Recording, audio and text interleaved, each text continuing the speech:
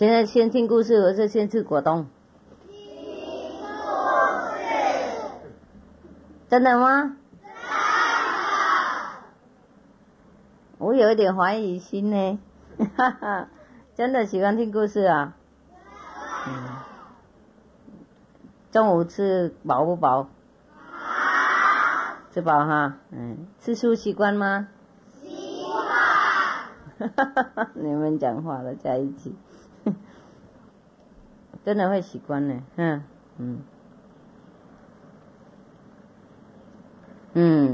这个故事不晓得好不好，我们一起听好了，因为我也没看过，就比较短短，就比较适合我们的情况。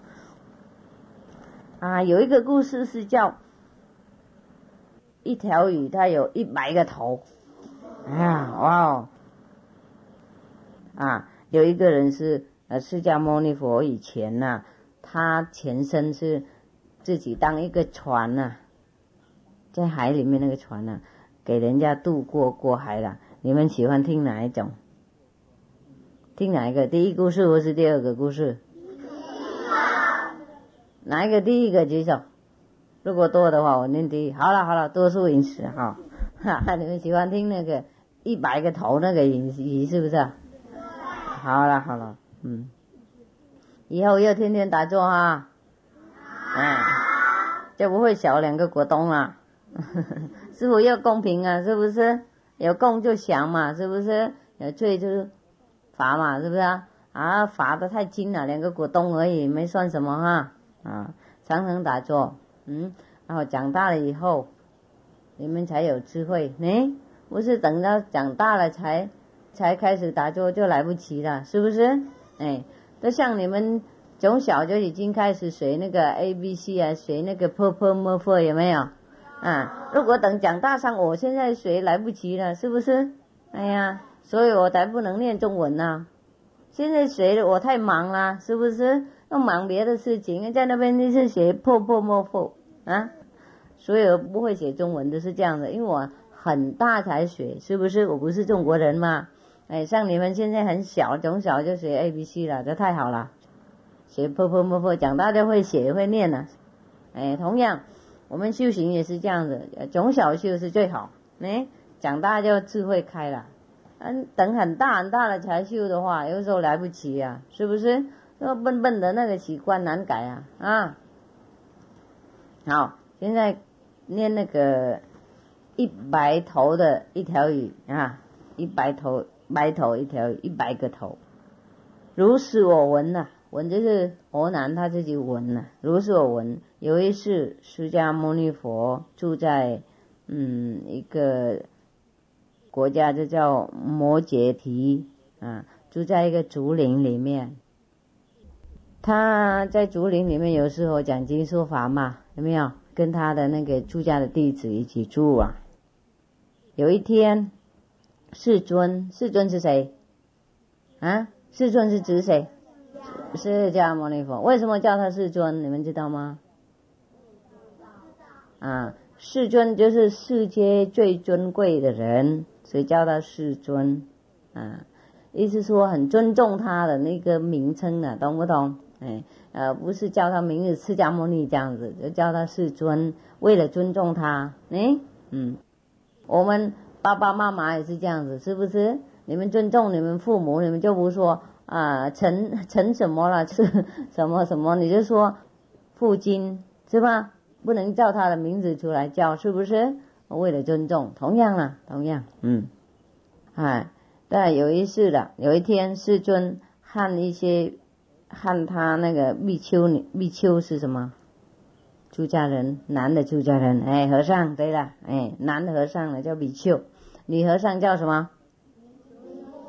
比丘尼，你加一个你好了，那些也没什么了你们想知道也好，不知道也好，这些是佛教那个梵文的专业的称呼而已了，也不是跟我们中国人没关系啦，就是因为我们中国人有一些人学佛教嘛，所以就有那些名字出来了，然后有时候人家问你们不知道，顺便师父告诉你们而已，听得懂吗？然后那天呢，师尊和那些诸位比丘就去过另外一个国家叫毗舍离啊。他们走路的时候比较累了，坐在一个河边啊，叫璃月河，坐在那边休息。那个河边呢，上面有500个牛财的人，还有500捕鱼的人，500个捕鱼的人。这些捕鱼的人呢，他们有3种那个网啊。一种网的话小一点，就200个人拉就够了。一种大一点，就300个人拉才行。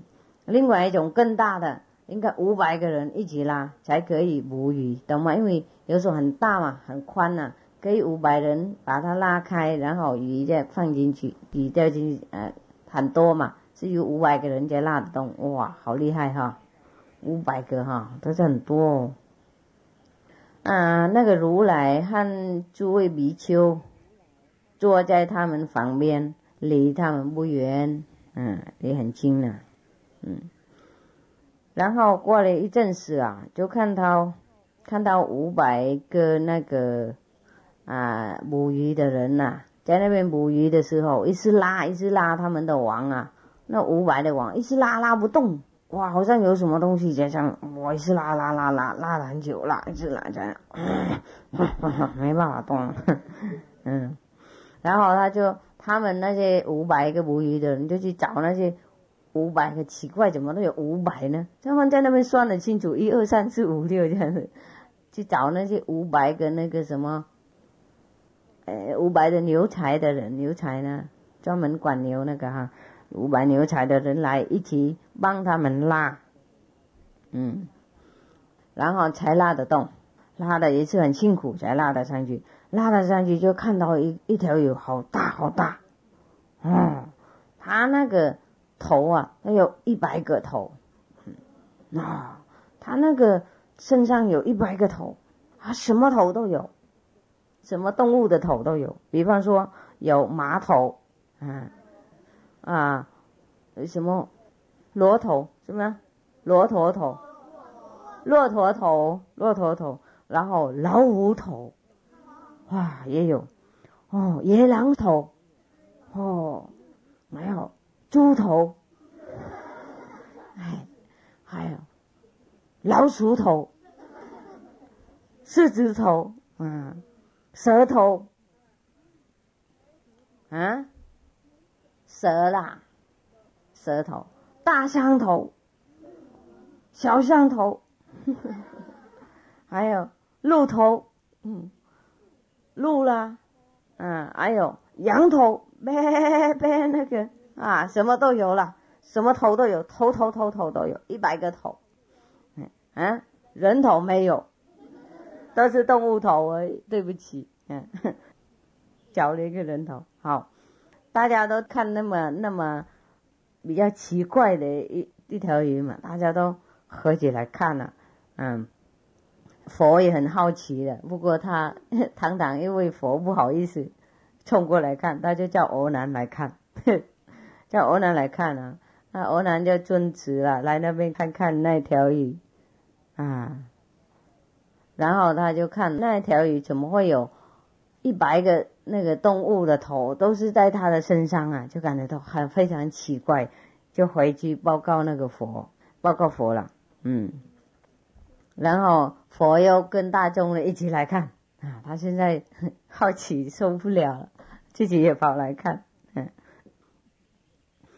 到那条鱼的地方的时候，佛就问那条鱼你是不是洗鲤鱼的？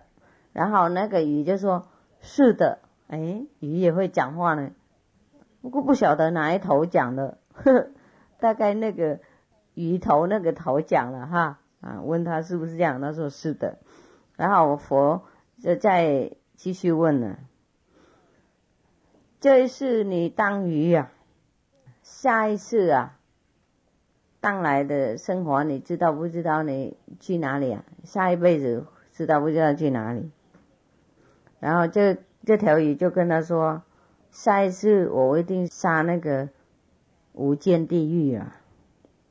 然后那个时候欧南啊和大众啊不知道为什么有这种事情啊，就问佛啊，净禀世尊啊，你叫这条鱼是科奇里呀，为了什么理由啊？请你告诉我们。然后佛就说，你们注意听得清楚，我会说这条鱼的那个原来。好久以前呢，在那个嘎西巴佛在世的时候，有一个人，他的那个属于婆罗门那个季节了，是不是季节？阶级啊。他这个婆罗门的人呢，生出来一个儿子，小儿子，他的名字是叫哥西离啊。这个小孩子啊，非常聪明啊，像你们差不多了哈，也会修观音法门那些吧哈，不晓得有没有修了。不过这个人非常聪明啊，对这些那个有文化的那个时代啊，他是第一名的，他是最好的，最聪明的，最有名的。不过对那些那个有关修道的那种学问他就不懂啊，不像你们这边连外面也聪明，那里修道的事情你们都懂，听懂吗？好了。然后大概他不懂得修行啊，他不知道道理的哈，他知道那个世界的学问而已，他不知道道德的学问。后来他的爸爸快往生的时候，就叫他过来说，你呀要小心啊，跟谁辩论都可以啊，不要就去乱跟那些佛的那个沙门佛的出家人乱辩论因为你一定会输，他们智慧高广你比不上最好不要跟他们辩会丢脸会输记得不记得？然后那个人就说记得了，我一定不会跟他们辩他的爸爸往生以后，他还在那边上学了，然后全省都是很出名的，他全省很出名，因为他很有辩才，没有人辩得过他，所以全省出名。不过他从来不会去找那些佛的那个时候的在世佛啦，那个出家人辩论他不敢的。有一次他的妈妈看到他这个样子是从来不跟那个出家人佛的出家人辩论他的妈妈叫他过来就问，你就是一个很高明有学问辩才无碍在这个时代谁能够胜得过你呢？然后这个小孩子那个儿子就说，这些佛的出家的弟子比我高等多了。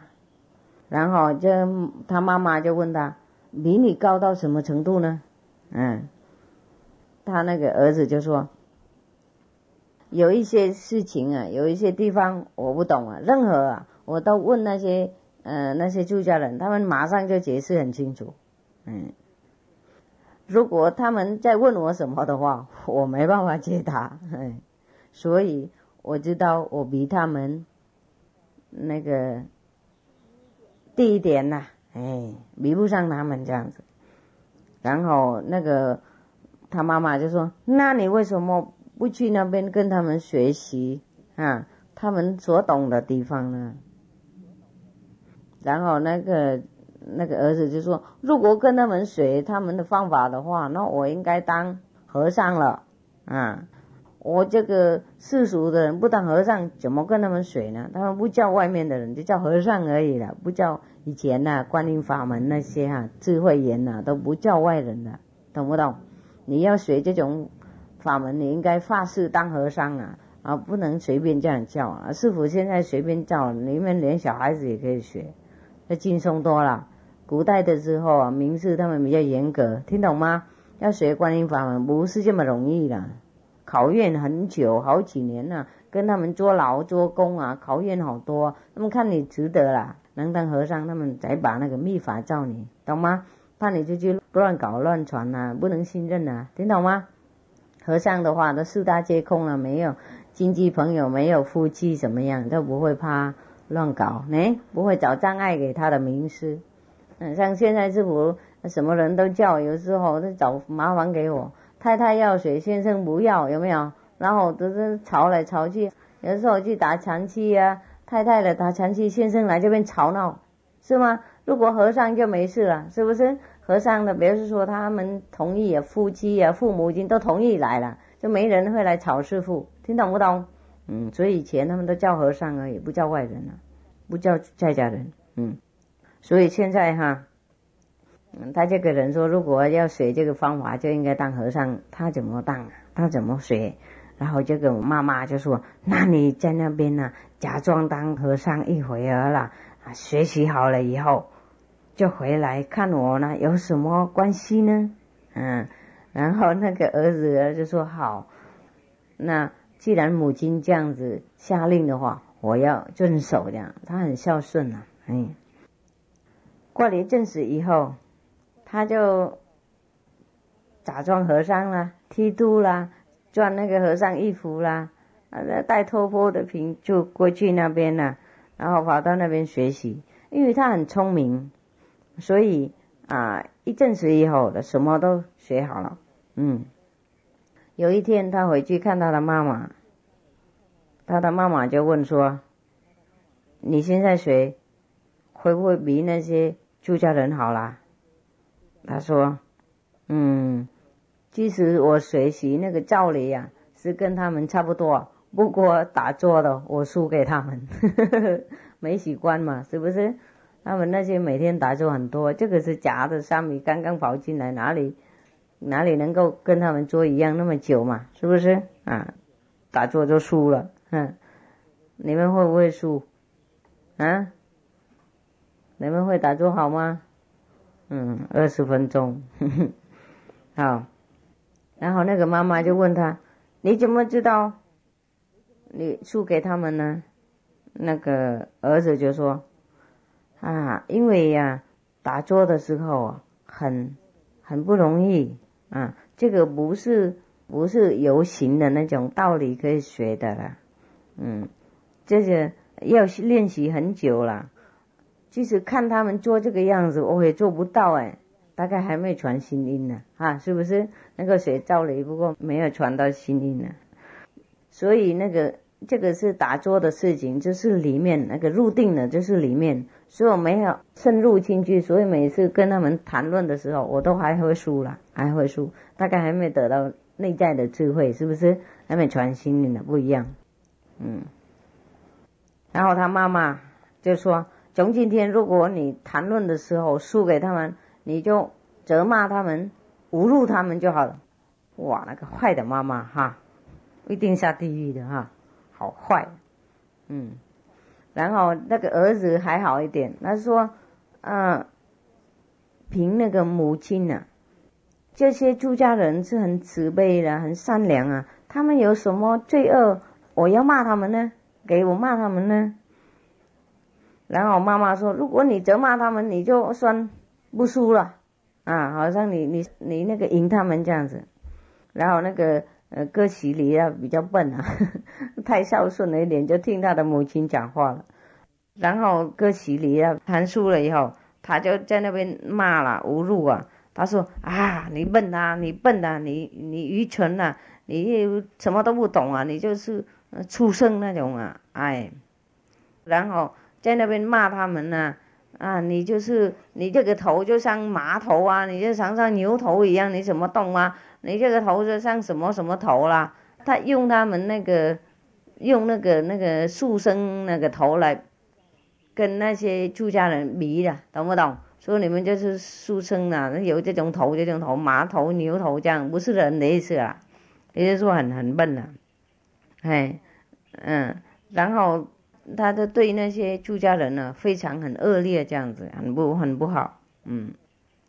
讲完了以后，释迦牟尼佛就跟大家说：欧南，你应该知道啊，各其理啊，因为那个恶心啊，那个责骂这些沙门那个时候，所以今天应该受果报，当那个100兽那个头的那个鱼啊，原来是他这样子，才有100个头。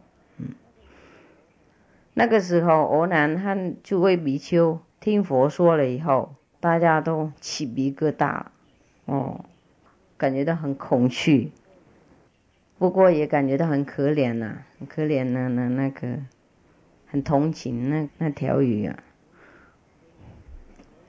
所以所有众生啊，身口意啊，都要谨慎啊。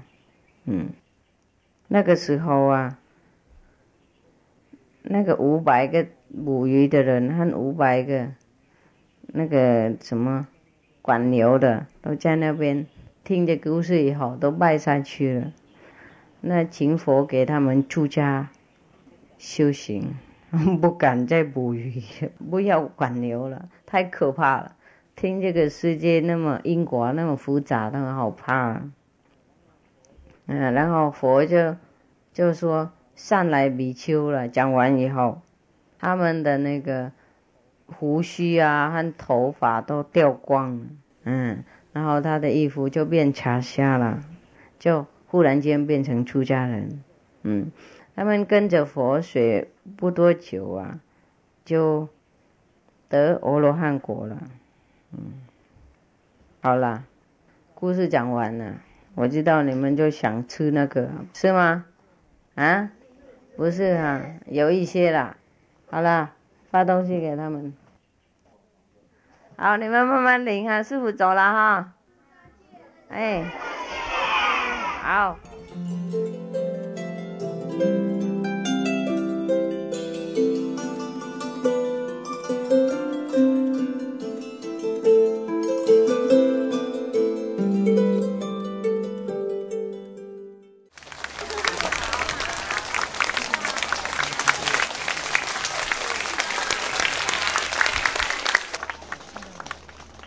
改喝，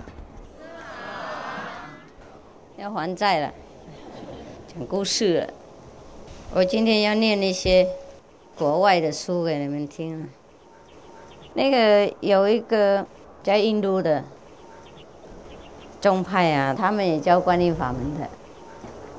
他们所谓的名师啊，他们那些名师啊是传从几百年到现在啊。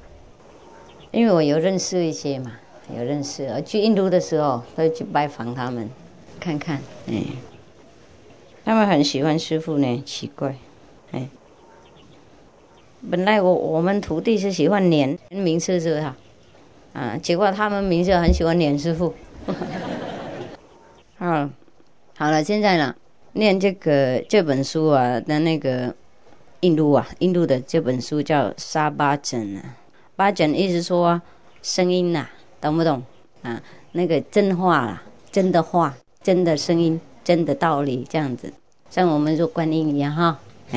这位作者就是他已经往生好久了，那这样大概100多年或是什么以前呢？快200年了。上一次我告诉你们这个他随便要死就死，要留几个小时可以那个就是这个人。他们现在那个宗派在印度很锋利了，他们的名字一直传下来，一代一代传下去，到现在还传的，还有那个法脉传下来的，这都是从这个人开始。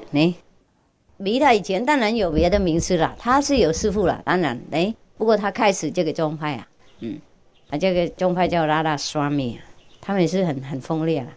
我不讲他们的那个现在的力量我没讲那个啦。先念这个故事而已，念他那个传下来那一些道理给他们徒弟他们也类似，别的传统也讲类似的事情，也讲类似佛教的事情。意思说有一位在世名师的话，那他们讲的差不多了，OK，我念一点而已哈，因为那本书那么多，不过不错啦，讲话都很那个很短，不过很那个很集中啊，很有用啊。我们有时候念一些经典啊，鼓励我们修行也不错啊。还知道我们古代的名师他们怎么修行，或是古代的修行人他们怎么修，然后我们就感觉到有鼓励心、有信心这样子，因为他们有体验呐，然后我们也要有体验，我念一段呐，他讲了，他对他徒弟讲了，就是这样，一个真正的修行人呐，要找求道的人呢，一个真正要求道的人呢，应该去找一个完美的僧人呐，或是所谓的名师啊，在他那个时代，他那个时间，还有，然后他应该去拜访那位名师啊，不管那位住在哪里的，他已经知道他在哪里，已经找到了，他一定去拜访他，要拜访他。他应该知道，意思说那个求道的人的应该了解，这一点就是如果我们崇拜一位在世名师的话，在世佛的意思我们中国叫佛啦，如果我们崇拜一位在世佛，这个表示说我们已经包括任何过去的那个佛啦，还有菩萨僧人我们崇拜一位在世名师，就是我们崇拜全部过去现在未来的名师的功德这么大的意思，够了。然后他继续说他就是求道的人求道者应该贡献全部他的身口意的最诚心的那个爱心贡献给这位在世的名师，然后靠这位在世名师啦，然后会得到他的所要求的内心那个道。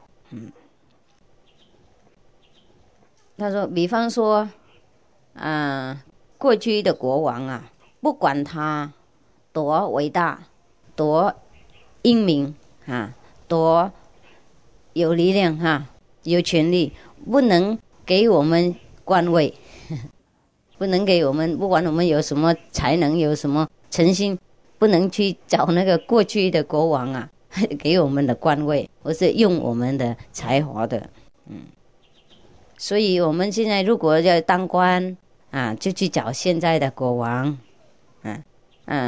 同样他说我们如果要去找这些过去的名师的话，他们不能叫我们什么东西不能传力量给我们，我们要找的话要找在世佛在世名师才行意思是这样子比喻这样子他继续说有一个名师他叫 Movie Room， 他大概是回教的名师啦应该知道每个宗教生生世世都有时候冒出来一位名师，名师不应该每一次都是佛教的，从佛教冒出来，也不应该每一次都从天主教冒出来，也不应该每一次都从印度教冒出来这位名师他是什么，从哪个教冒出来的，我看看他大概是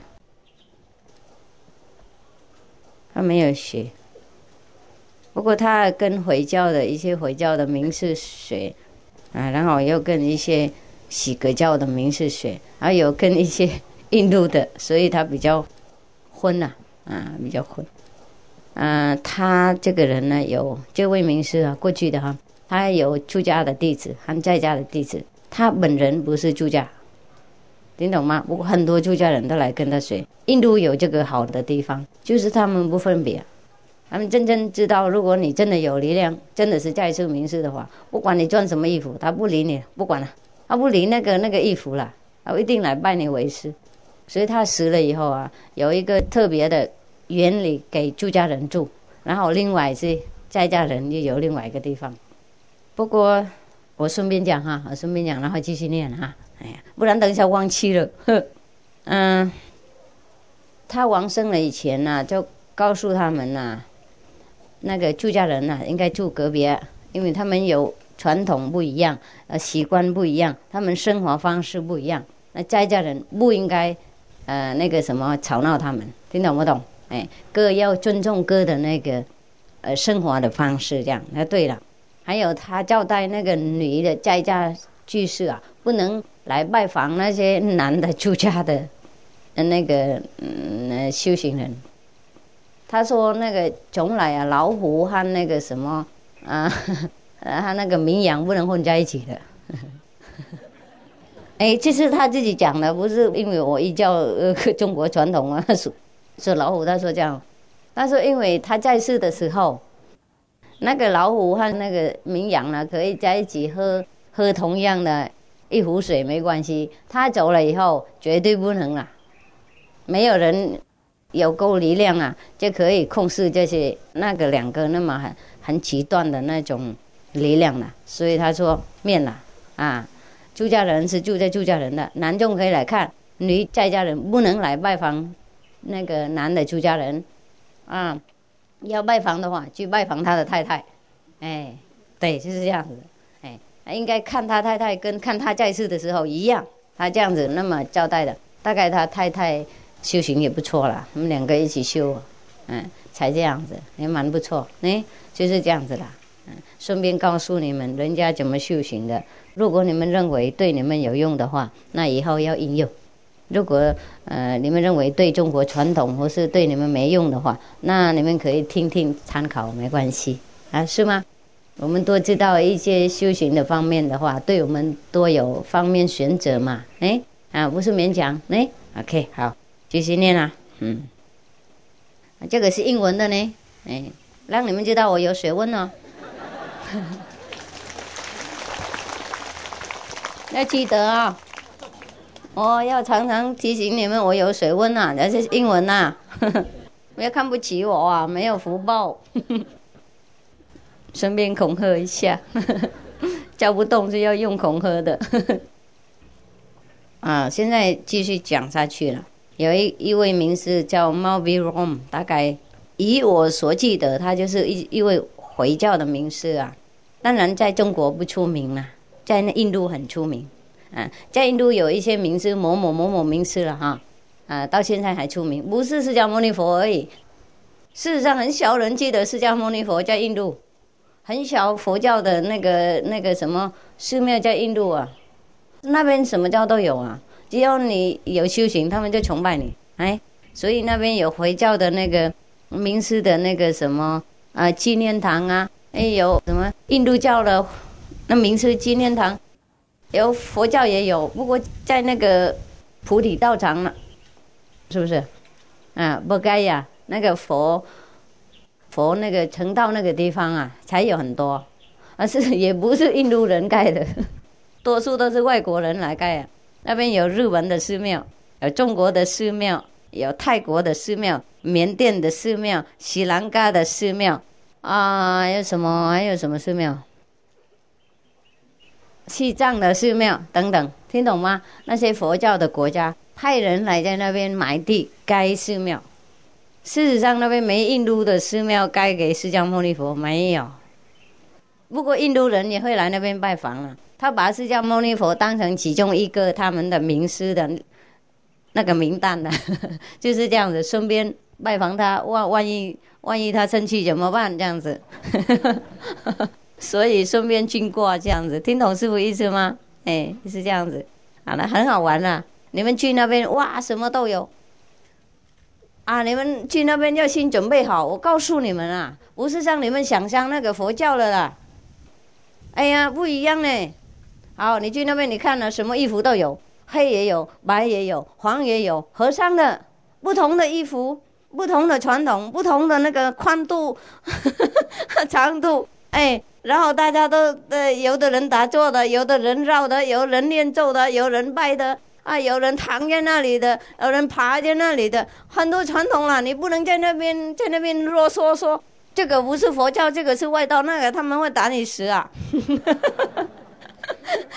用嘴巴打也是很厉害啊，OK， 不会了，他们那边修行心很善良不会打了。不过我不能把握比方说你去看那个那个我去的时候哈，哎，本来念书怎么等一下再念哈，不然等一下忘记了，灵感跑掉了。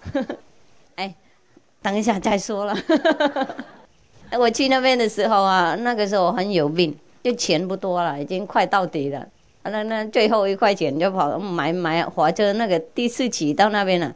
第4级是什么意思吗？四方都齐的，你懂吗？他不管你是和尚不和尚啊，你有位置坐，他把你拔起来丢在旁边，他自己坐下去。哎，就是这叫第4级。那个就是说，大家底下在上面坐的，一个底下在一个上面坐的，然后根本谁不管谁，那个哇，真的很齐啊，叫第4级，四周都齐。去到那边已经很烦了，大概人多，我是很累了。那个时候快到他的生日嘛，顺便去看一看。那个时候我在印度的时候，快没钱，不过快要回台湾了，那个最后一次去那边看一看。那个时候我都没徒弟了啦，有5、6、7、8个啦，大概这样子，所谓的徒弟了，半徒弟了。意思说，一半来师傅这边打坐，一半去那个喇嘛那边拜拜了。哎，有时候吃素，有时候吃肉，这样子随便乱七八糟那个样子有一些徒弟是什么人都要拜的，听懂不懂？万一那个人真的是佛，然后我们拖过气会这样，所以随便拜一拜这样子的。说不定是很诚心什么，不怎么很严肃了，不知道修行是什么这样，听懂吗？然后一边练武器一边练那个另外一个了哈，哎呀，什么都有了。所谓的徒弟，不过那个时候师傅不是有心去收徒弟嘛，好，没关系了过去的坏事不讲然后我就去那边，所以那个没徒弟了，去那边，不过快要回台湾了，因为他们也有写信要求师傅回来，好，那我就顺便时间快到嘛，那去那边看一看。那个时候大概4、5月呢，那印度的最热的，而且那个地方好热我走好像走不动。你们知道走路这个样子吗？走路像蚂蚁爬一样好像前面有一对山一直推过来不给你走那种样子。好，不过我还是爬到那边看他了去那个比方说你那边什么寺庙都有嘛，我还没到那边，我就到那个鹿园那边去。鹿园是他讲经的地方去那边就有那个什么缅甸的寺庙，哇，蚊子跟那个漆那边一样那么大，土鸡一样哇，我又没有文章什么，本来在别的地方他不叮我，奇怪到那个缅甸寺庙他会叮呢，叮了好几个痘痘了，好了就会发烧了，大概会传染什么发烧了还没到那边以前，当然我到别的地方了，不过说来话长了，太多了，我缩短就好了，不然故事念不完了。我到那边去了，那个去到那个菩提道场那边去了，去那边就碰到一个中国的寺庙，不过你们不能相信你们一进来你们会昏倒，那边里面蟑螂什么老鼠还有什么啦，小动物都在一起的，一大堆在里面。他们不相信杀生嘛，他们把那个米粉什么面粉放一大堆在那边给大家来吃，就叫布施。后来好了，我睡在那边了晚上他们也顺便来那个拜访我，跑来跑去在我床上了也没办法了。后来那我很病那个是算中国寺庙，不过印度的人照顾，没有一半灵魂的中国在那里，外面都写中国的名字。我因为在从中国来嘛，认为去找一个中国寺庙比较熟悉了，那讲话比较方便进来都有黑黑的一个印度人在那里，也不是他一个人太太小孩狗猫一起还在那边看寺庙的，他们把他们变成住的地方，听懂吗？他们住在那边我说你怎么会搞得就住在一个中国寺庙里面呢？他说师父是中国人呢。好，我说真的是一个中国人盖的嘛，中国法师盖的，不过他也不想住那边，他盖完了给佛菩萨住就好了，他不住了，看那个样子他就不想住了。然后那个人也是每天找个网歌呢早上他起来就有一个钟，他在那边嘣嘣嘣然后这样子再用水晒这样子，哎，然后就好了啦，哎，这个早歌，1分钟左右，哎，然后晚歌，晚上啊，然后在那边也是拉个种嘣嘣嘣啊，晒这样子，烧一个香啊，也是1分钟左右啊就好了啊，是吧？就这样子早歌晚歌了，哎，皈依没有错了，就不吃素了。哎，那个印度的人怎么会不吃素？奇怪。好了，偶尔也碰到一个啦，像锡克教那些教徒，他们不吃素的，有一些吃素，不过很小，你懂吗？然后那个印度教当然吃素了，不过现在因为回教和别的宗教影响，所以还是很多小孩子现在也不吃素了，不像以前一样。所以大概这样子，印度的现在比较乱了一点，哎，杀生之业难免了啊，有因就有果了。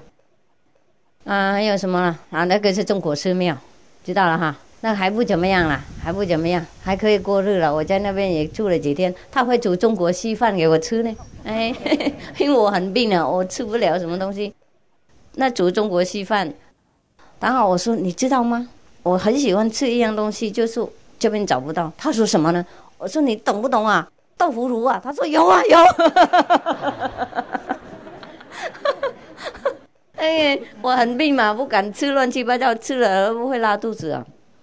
所以吃那个稀饭和豆腐乳就好了，哎，好一点。就去看那个释迦牟尼佛那个所谓的菩提树了。哎，那菩提树是有没错了，不过不是原本的那棵啦，好像被人家砍得好久了，然后种另外一棵了，3、4、5、6棵一起种在那边了，不晓得哪一棵就是了。随便啦，随便大家来随便拜，5、6棵都一起拜了。我万一漏掉一个怎么办呢？哎呀，所以他们都挂他们的那个什么宗教的信号在那边啊，旗啊，宗教的旗什么什么都有了。还有一个所谓的寺庙那边呢，盖很像印度的那种传统啦，像一个塔一样的，哎，大家在那边拜拜啦。然后这个是好了，看完了以后我还留那边几天，因为身体还不舒服啊，就是打坐一下休息，那就顺便走一走看看啊，那边哇什么寺庙都有，知道了哈。我没空全部去看啊，我就刚好在旁边呢碰到在去打坐的时候碰到一个那个日本的和尚，所谓的日本的和尚就从美国来的，你懂吗？是美国人的，好高好高好大这样子，穿那个日本的黑的那个什么海巾啊，他这样飘来飘去，带那个榻榻米去打坐。哇，那边什么和尚都有了，西藏也有，印度也有，白色、红色、红帽、白帽、黄帽、绿帽，什么都有了。刚好那天碰到一位那个日本的和尚哦，我就比较奇怪，日本和尚不过是美国人的，好没关系啦，因为美国人所以会讲话一点啊，他讲话啊，他就说他的寺庙在那里啊，这样子而已啊。那我说好了，知道了。那我有空就走过去看到日本的寺庙，哇，这个日本的寺庙，你们中国老太婆一看到就一定会昏倒。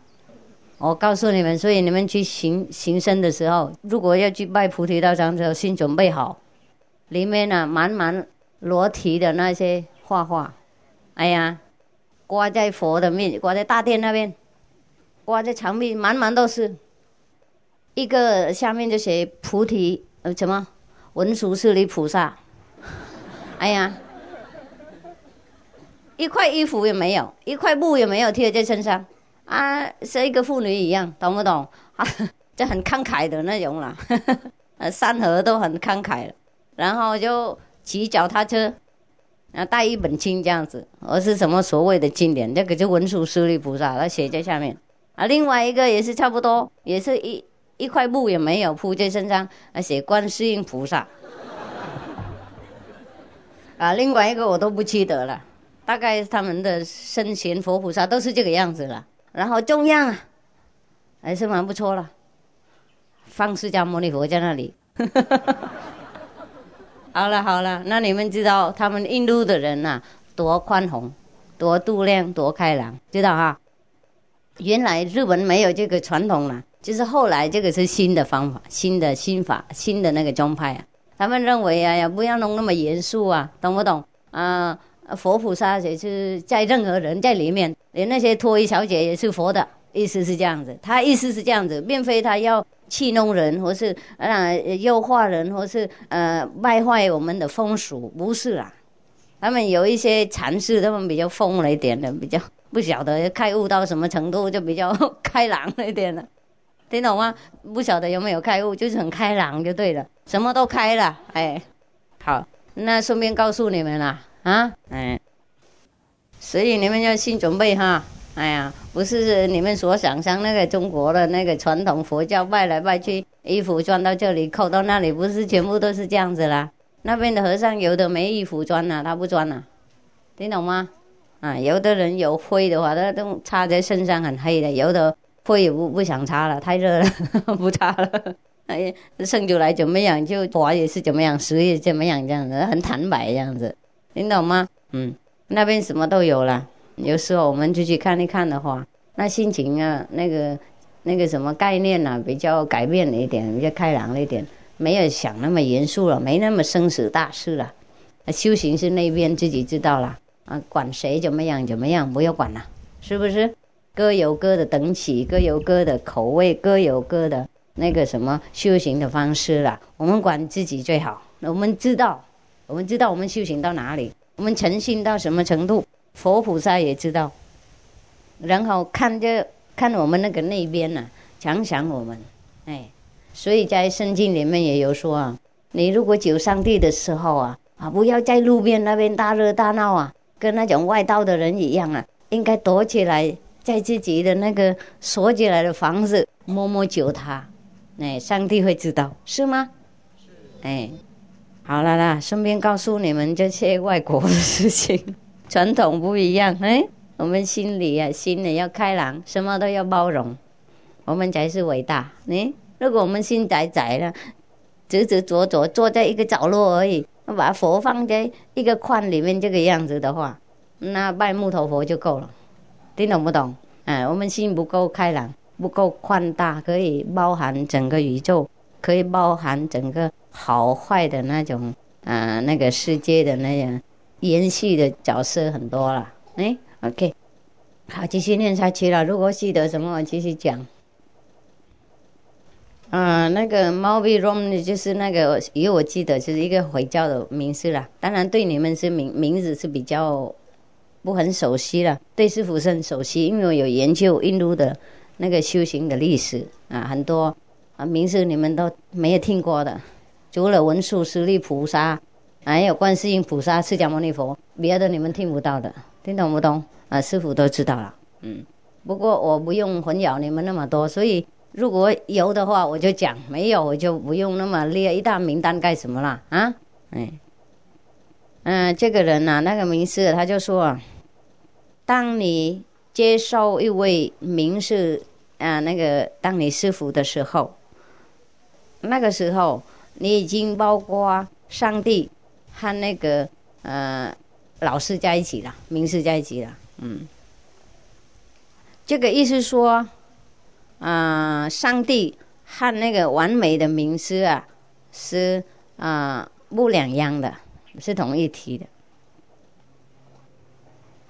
如果一个人他真正的想找到上帝的话，意思说想求道的话，他应该去找完美的大师，完美的名师，他在世的名师。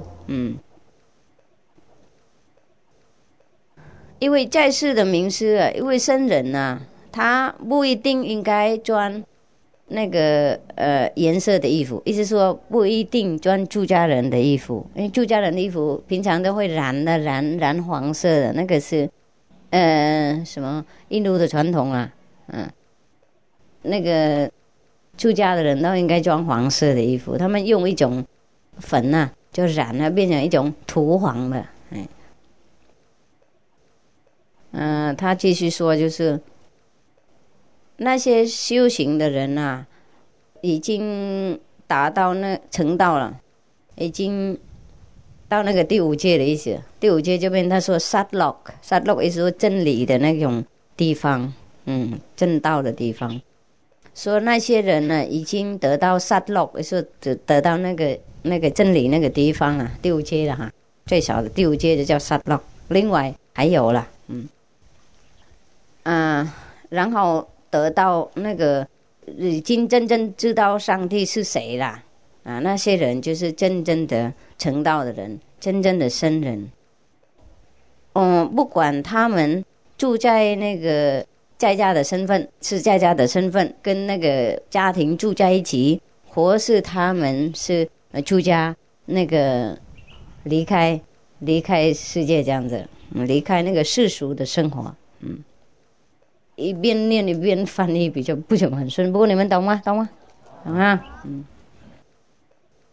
这些僧人呢，也许他们是婆罗门，也许他们是别的阶级，是不是？印度有4个阶级，是不是？阶层啊？不是啦，阶级哈，对。那婆罗门就是最高的阶级嘛。所以他顺便说这个样子，你们应该了解。意思说，不管他那个是种很高雅的那种社会的情况生出来，或是他的家庭的贫穷的这个没有关系了，这个跟他的那个僧人的身份没有关系了。一定名士就是名士了不要看他那个背景不要看他的家庭穷富，或是不要看他学问怎么样，意思是这样子。他继续说，你如果想找到足的话，除了在你那边全世界找不到。除了在一位大修行完美的名师里面你在别的地方找不到上帝。如果你想要找上帝的话，你应该去那个2个地方找。第一是在名师那个里面，第二是在你自己里面。他说这样子，因为你还没找到上帝嘛，大概这样子。那个名师已经找到上帝的话，那你要找上帝的就去拜他了。要拜上帝的话，去拜名师。他意思是这样子，然后找自己那边的上帝。除了那2个地方，他说全世界找不到上帝的。不管你崇拜哪一个偶像哪一个什么神圣的地方哪一个寺庙哪一个教堂或是不管你那个什么断食多久不管你修什么苦行去哪里完全不会找到上帝。有一次上帝跟一位那个跟他的那个信徒崇拜的信徒说，我没有住在一个很特别的地方，我就住在我的敬爱的徒弟里就是说任何人他很崇拜上帝找到上帝以后，就是上帝在他里面。他说这样子，大概这个样子了。所以任何的真正求道者应该去找在世的名师，应该从他得到那个指示那个修行的方式，然后自己修行，自己找那边自己的上帝。还没找到之前没找到以前，应该完全敬爱他，尊重他的指示时时都听从他，然后很快了，你自己也会找到自己那边的天国。好啦，太多了好，谢谢大概这样。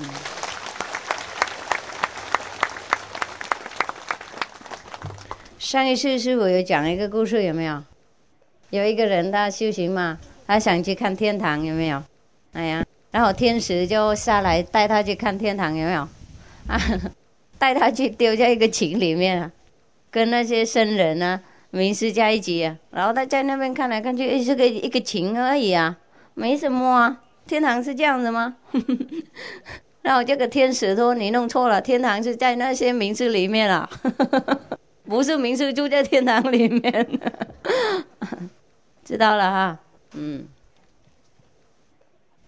故事讲完了，修丹田时间快到了还有什么事吗？没大概够了听说看一眼就行了，我已经讲故事半个小时了。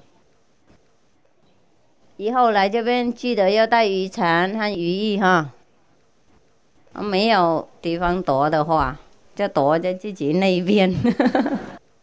带一个小小雨伞有没有？可以收起来，那个静静的就好了。然后要打坐的话，挂在树上啊，在那边坐。这样不能说我们没有屋顶在有自己的手头上，还要带雨伞啊、雨衣哈，随时带一个小小的放在身袋里面啊。因为这边呢天气不稳呐、有时候不下雨，有时候风很大，有时候一下雨的话，好像四海都倒在这里来这样子。你们知道哈？我最近我们这边风调雨顺了，不过还是要准备哈。以后这个道场也许没有了，就要准备哈。OK， 你眼镜怎么了？忽然间开那么大？世界无常啊，今天有，明天没有，算什么？是吗？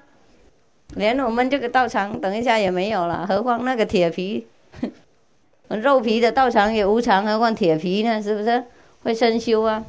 搅一点菜下去就不用照顾嘛，不用再油漆了。好，大家平安哈。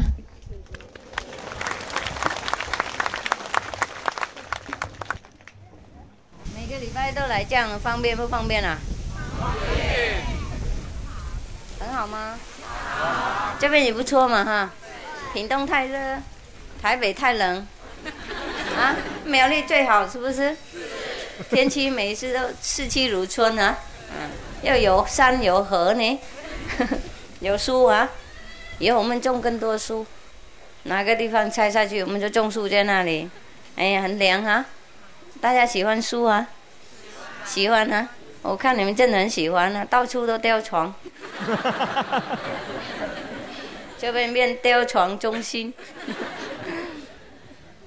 我们总部是这个样子哈，别的中心就很漂亮哎，都有房子啊，什么一倍都有。我们总部是最烂的。到处都是帐篷啊！对呀、这样最好哈。哎呀，我们那个总部中心是世界独一的，以后连屋顶也没有了。本来也没墙壁，现在让我们更出名，连屋顶也没有了。